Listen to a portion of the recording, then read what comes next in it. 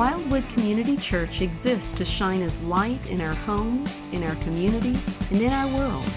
To contact us or for more information, see our website at wildwoodchurch.org. Well, if you would, please take out your Bibles now and turn in them in the New Testament to the book of Philippians and chapter number 4.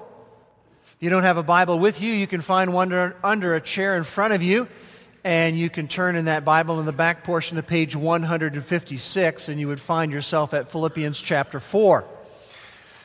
We've been studying the book of Philippians, which we have subtitled Spiritual Essentials for a Joyful Life. How many people want to have a joyful life? We all do. Well, the spiritual essentials for that are laid out for us in this book. And we've come to chapter 4. And I believe that the theme of chapter 4 is this: maintaining right choices is vital in the spiritual life. The choices you make you.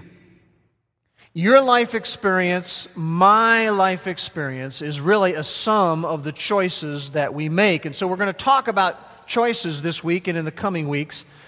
And I'm going to share with you some interesting quotes around the theme of choices. The first one is from Joanne Kathleen Rowling. She says this: "It is our choices that show what we truly are, far more than our abilities." You see, you can have great ability and add to that poor choices, and you have an adverse outcome. So he's going to talk about in this chapter right choices. And the first right choice that we come to is this: choose to diffuse disharmony. Choose to diffuse disharmony. Warren Wiersbe tells us a story of what happened with his family one time. His daughter had come home from school, jumped off the school bus, came in through the front door and slammed the front door. And then she went angrily up the stairs into her room and again slammed the door. All the time, as she came in the house, went up the stairs and into her room, she was muttering under her breath, "People, people, people, people." And so he said, "I need to talk with her." So he went up to her door and he knocked softly and said, "May I come in?" Her reply, "No." He said, "Again I tried," but she was even more belligerent. "No." And then he said to her, "Why can't I come in?" And her answer was, "Because you're a people." People. People frustrate us. We frustrate ourselves. And wherever you have people, you are going to have disagreement and you're going to have conflict.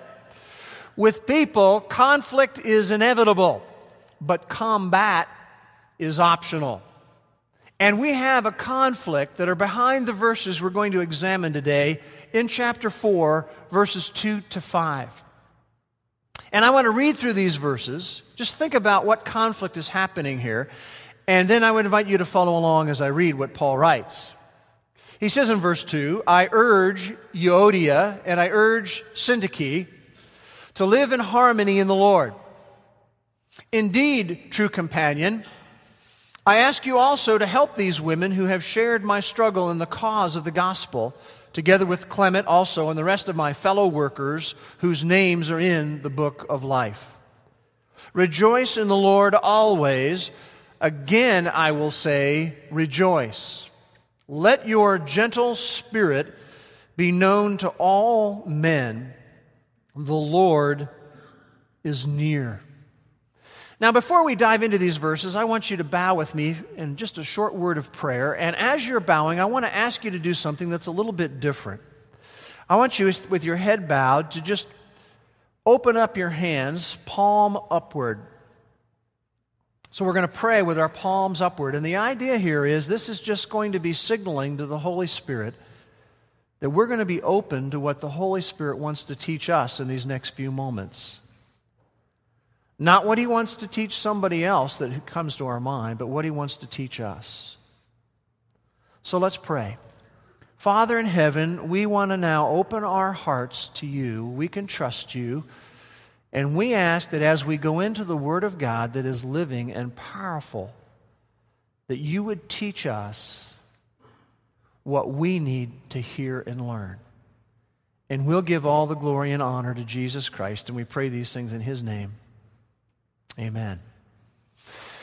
Now, when you look at chapter 4, verses 2 to 5, I think the theme here is that we are to live in peace with one another. We are to make peacefulness a priority.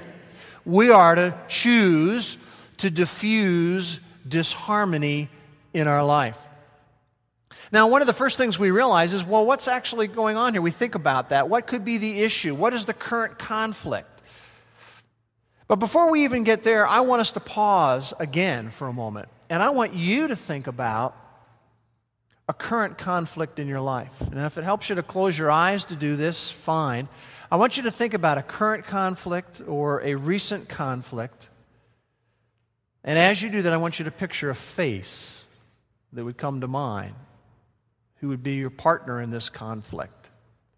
And while you're thinking about that conflict, I want you to ask yourself this question. Did I handle this conflict in God's way?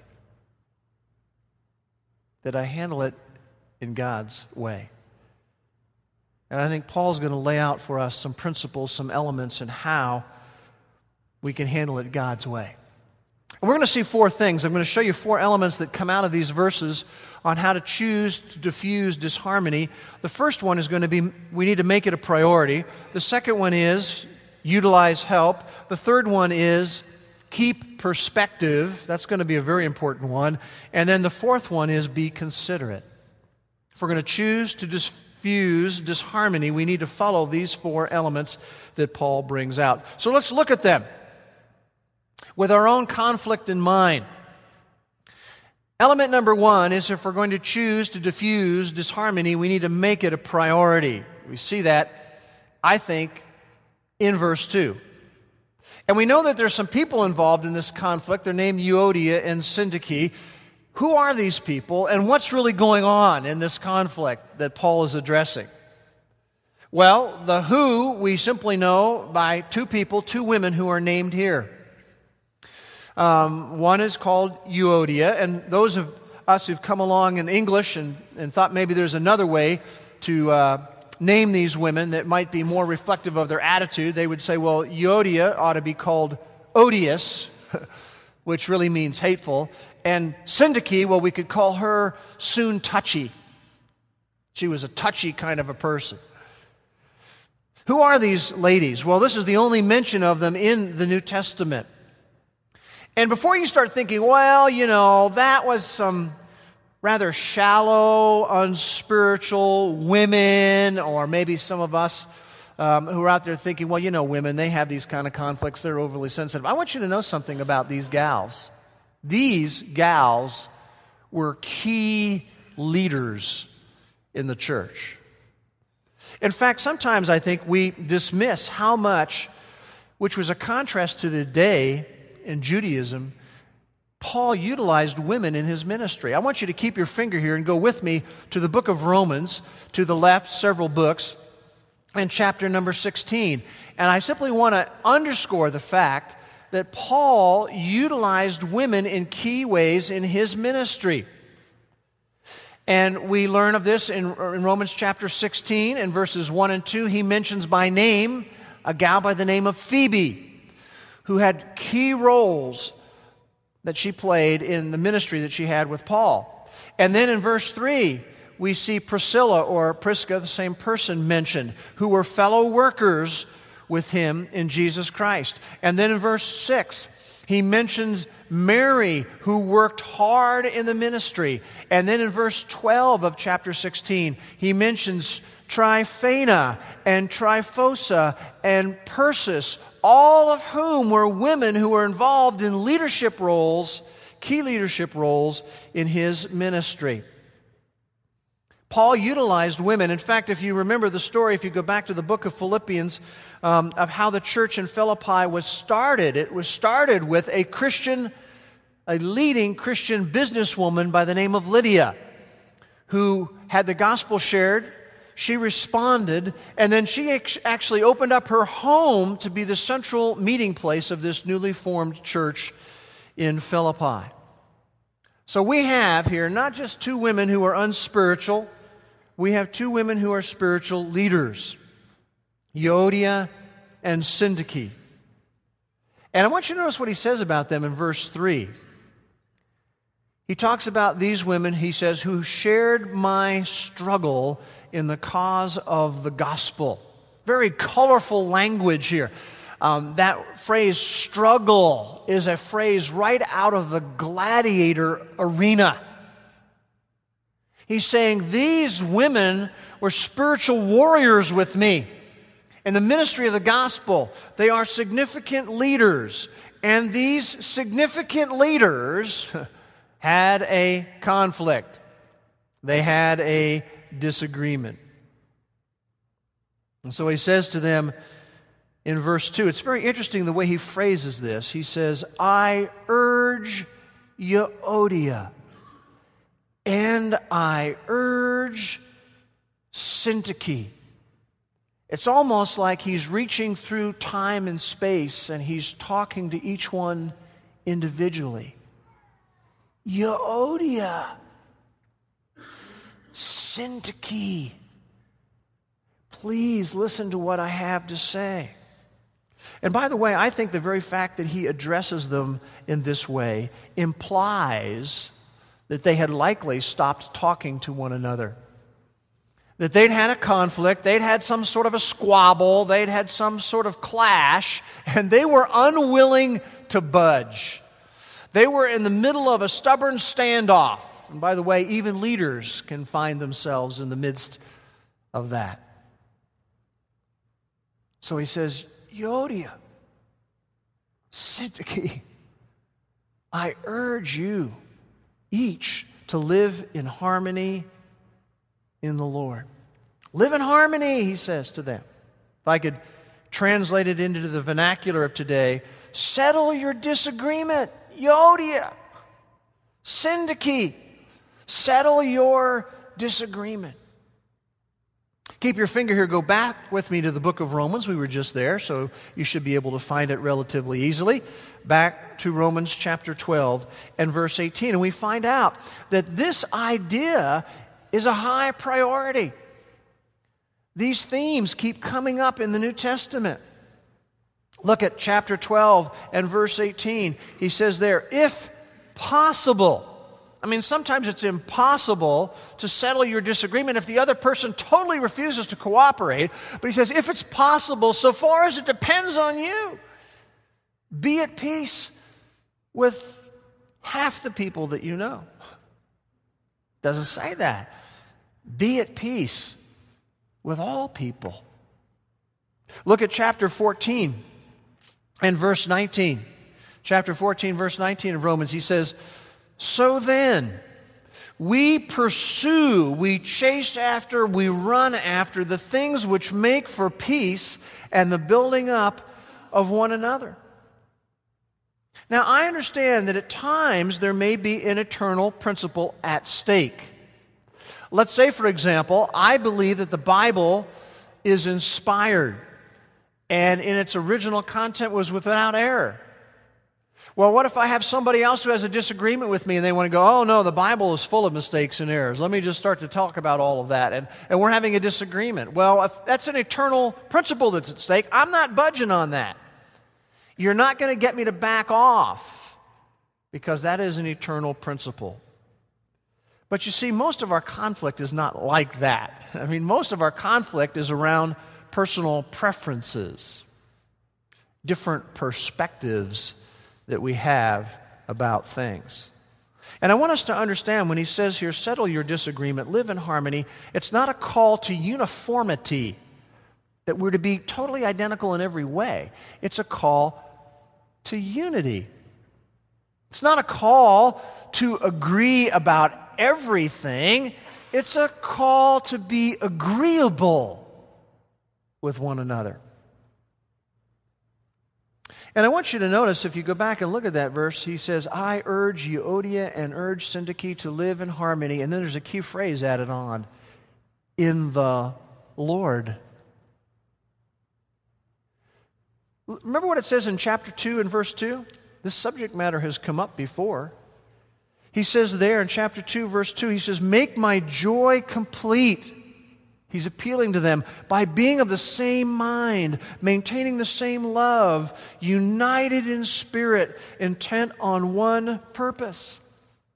It's almost like he's saying to them, live in harmony in the Lord. I mean, both of you possess the indwelling of the Holy Spirit. That's great grounds for unity. Christ died for both of you. And it's almost like he's saying to them, get off your high horse.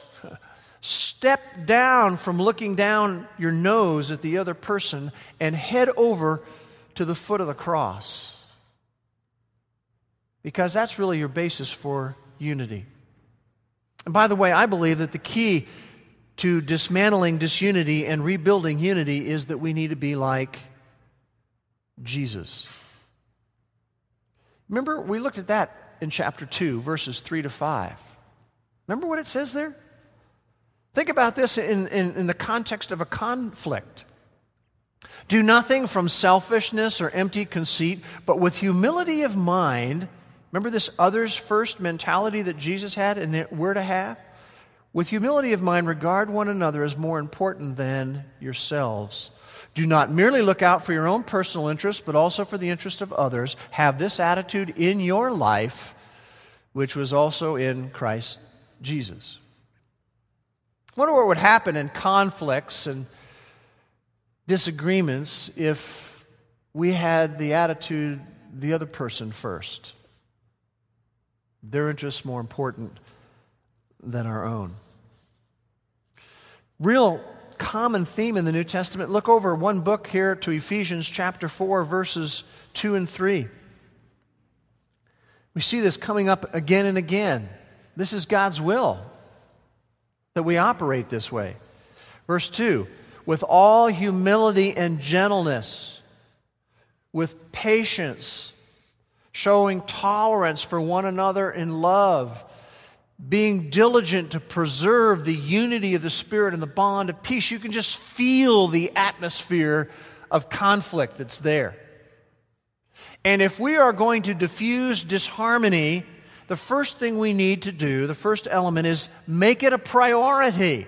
Very important. This has to become a high priority. Second element in diffusing disharmony that we see back in Philippians chapter 4 is utilize help. Utilize help. Look at verse 3 again. Indeed, true companion, I ask you also to help these women who have shared my struggle in the cause of the gospel, together with Clement also and the rest of my fellow workers. You see, men and women, sometimes the truth of the matter is we're too close to the situation. We're very subjective. We see things through our own viewpoint. And there is a value that can come in a disagreement and a conflict in involving a third party. A third party brings objectivity. There is wisdom in a spiritual counselor helping us to solve a disagreement. And notice he says here in verse 3, true companion, I ask you to help these women. Some translations say, true yoke fellow. And you think, well, what's a yoke fellow? Well, it's just a picture of that yoke where you would have, two oxen in it. And someone who is a yoke fellow is someone who's in the yoke with you. The idea here is, hey, teammate, partner in the ministry, someone who is a true partner with us in serving Jesus Christ. I want you to help these women.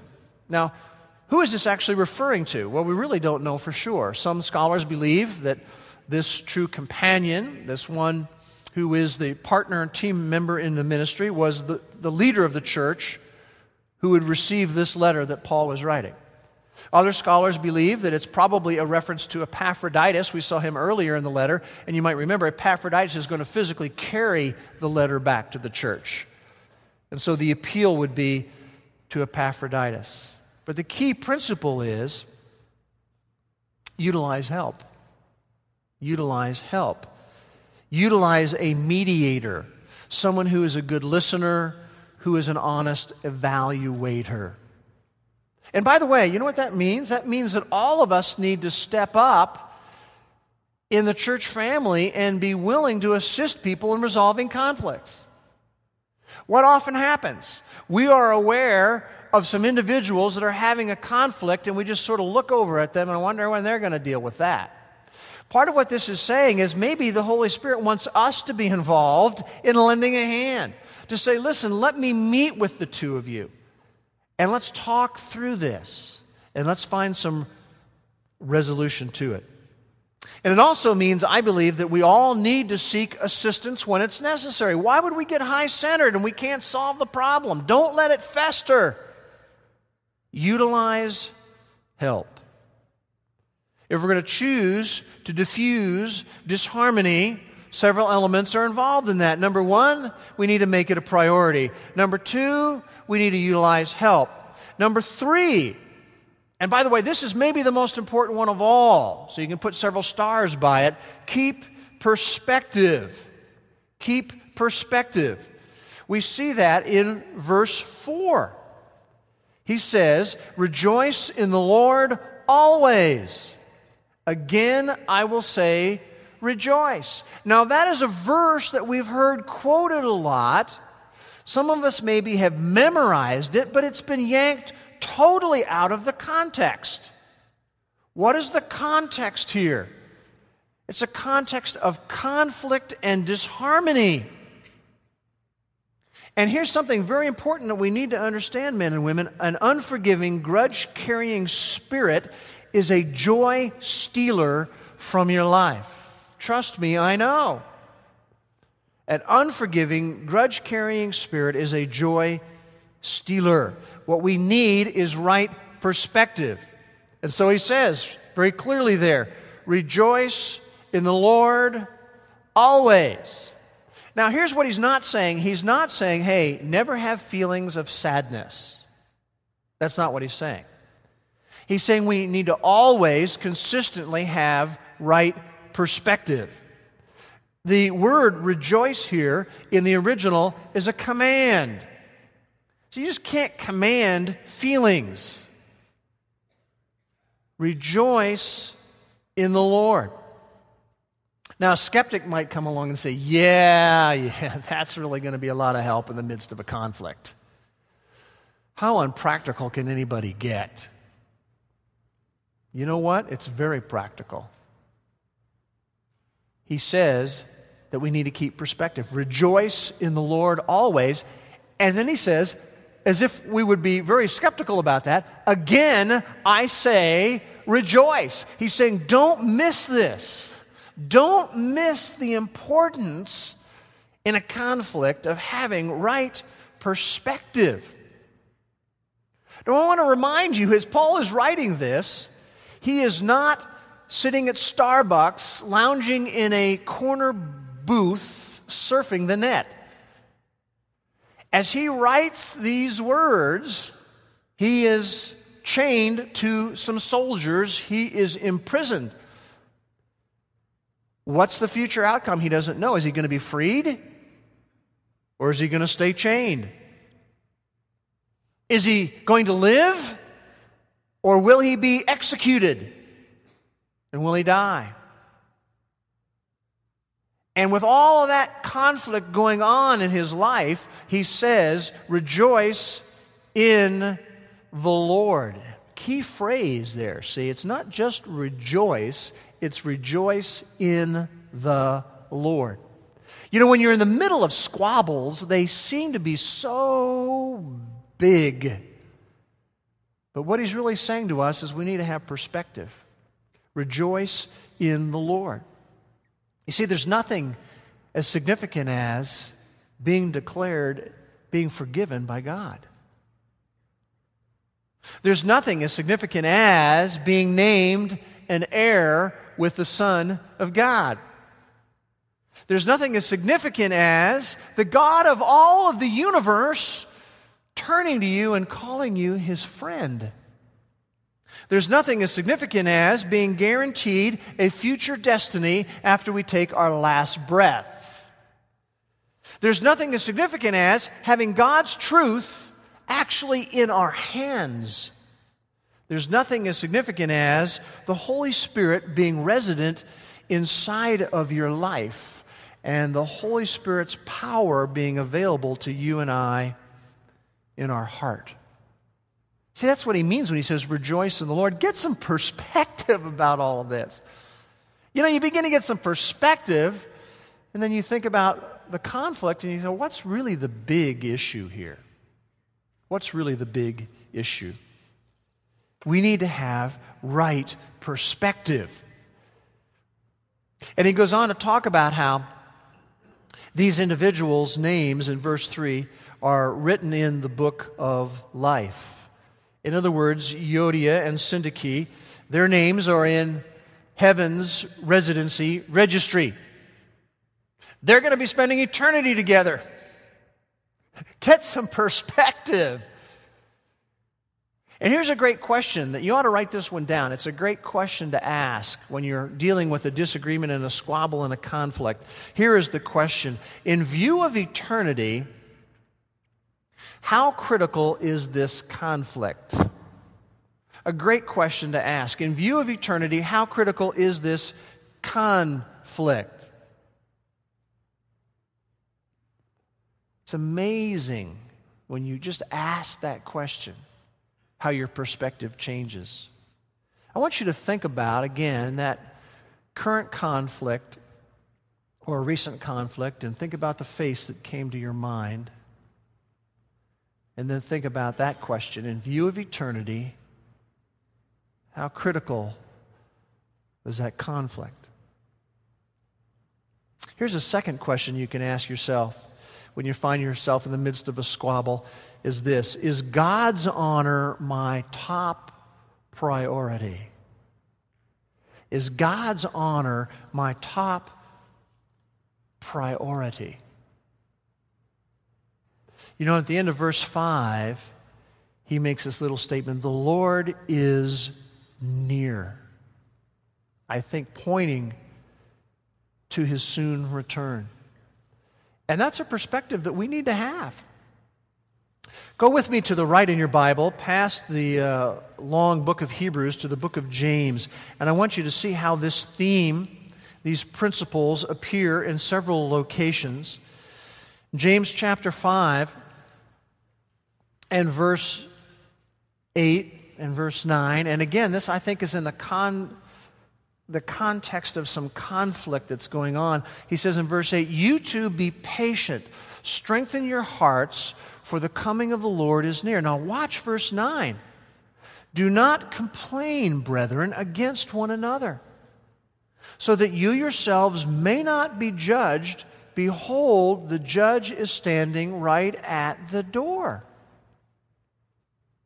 We could soon be face to face with the Lord. And we're involved in this squabble. We're involved in this conflict. Can you imagine if suddenly the Lord comes back and He says, Bruce, I just want to ask you a question. I know I came here right in the middle of this little thing that's happening with you. Can I just ask you the question, was my honor your top priority in that conflict? Now, right about now, you know, some of us are thinking, wait a second now. I got the conflict in my mind, and I want you to know something. This is not my fault. This is not my fault we're involved in this. It's not fair for it just to be resolved. That's not fair for it to happen that way.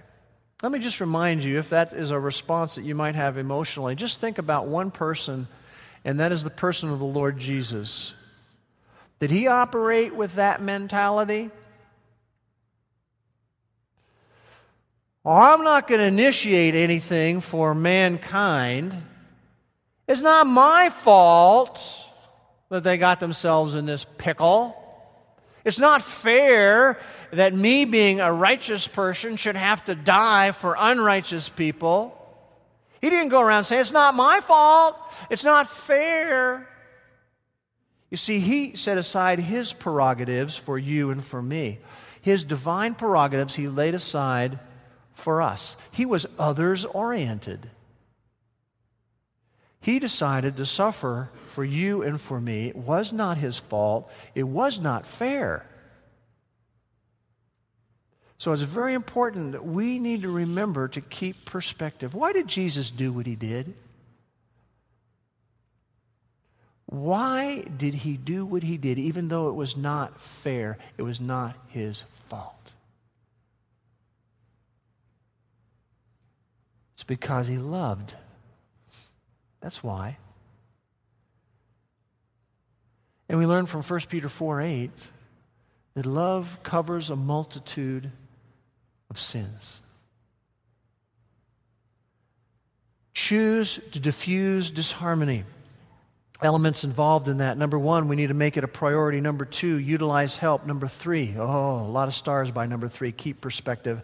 And then number four, if we're going to diffuse disharmony, be considerate. Be considerate. Notice verse 5. Let your gentle spirit be known to all men. This word that is translated here, gentle spirit, occurs 5 times in the New Testament. I'll show you one other place and make a reference to another place that it occurs. Turn with me to the right, past 1st and 2nd Thessalonians and 1st and 2nd Timothy to Titus.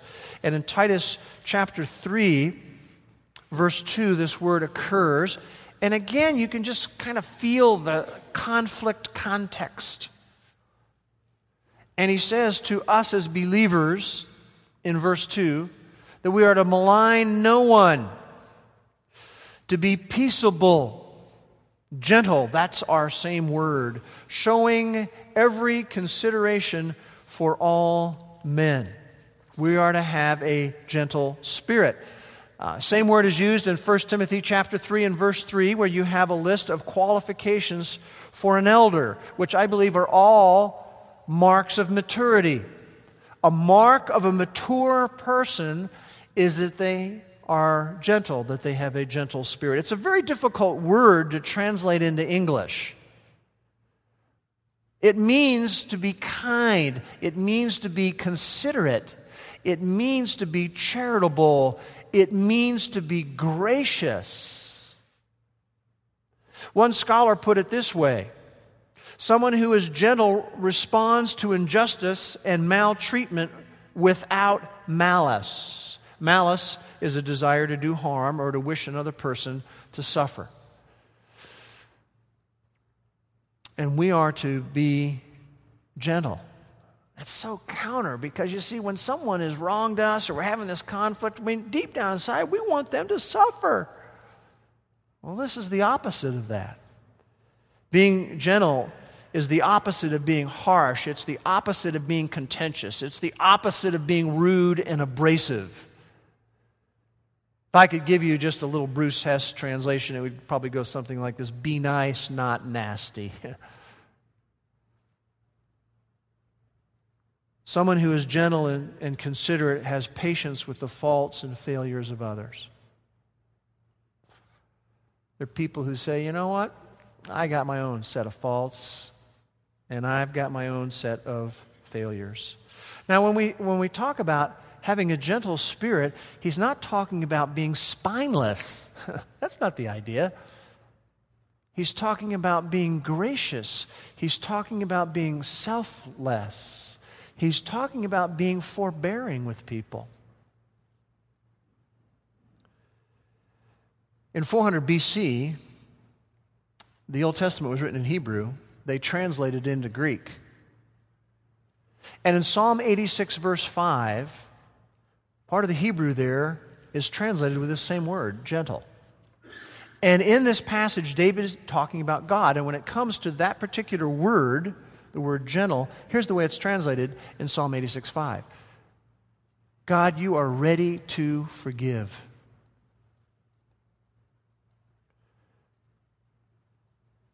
God is like that.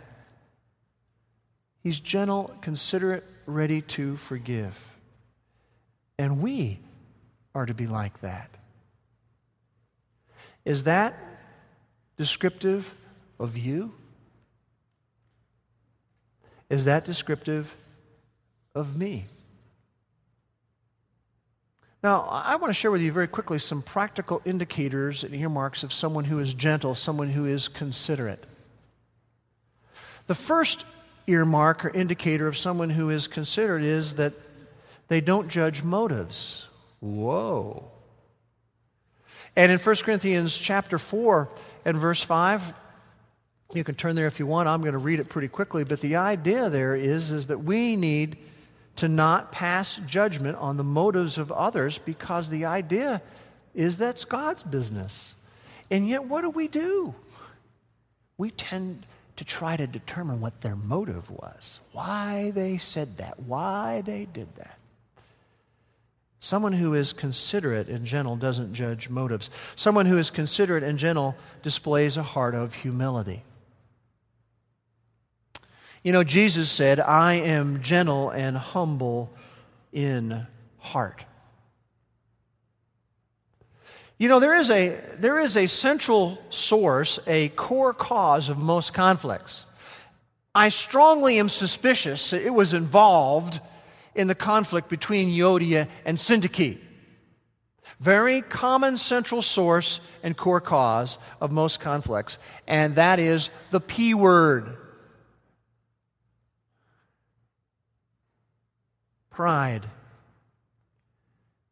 See, a lot of times pride is out to win. I'm going to win this. And so you end up with a stubborn standoff when you have two people who are proudly defending their turf. And humility is to permeate our attitudes and our actions, even in conflict and even in disagreement. Remember again what he says in chapter 2, verses 3 to 5? Do nothing from selfishness or empty conceit, but with humility of mind, regard one another as more important than yourselves. Don't look out for your own interest, but also for the interest of others. That's the attitude that Christ had, so should we.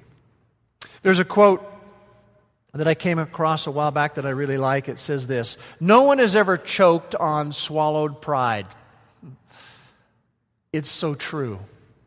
Never happened, ever, that anyone choked on swallowed pride.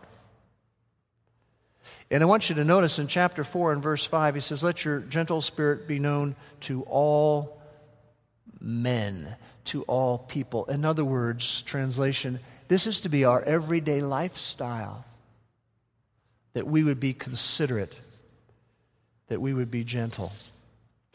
Choose to diffuse disharmony. 4 elements. Number 1, make it a priority. Number 2, utilize help. Number 3, keep perspective. Number 4, be considerate.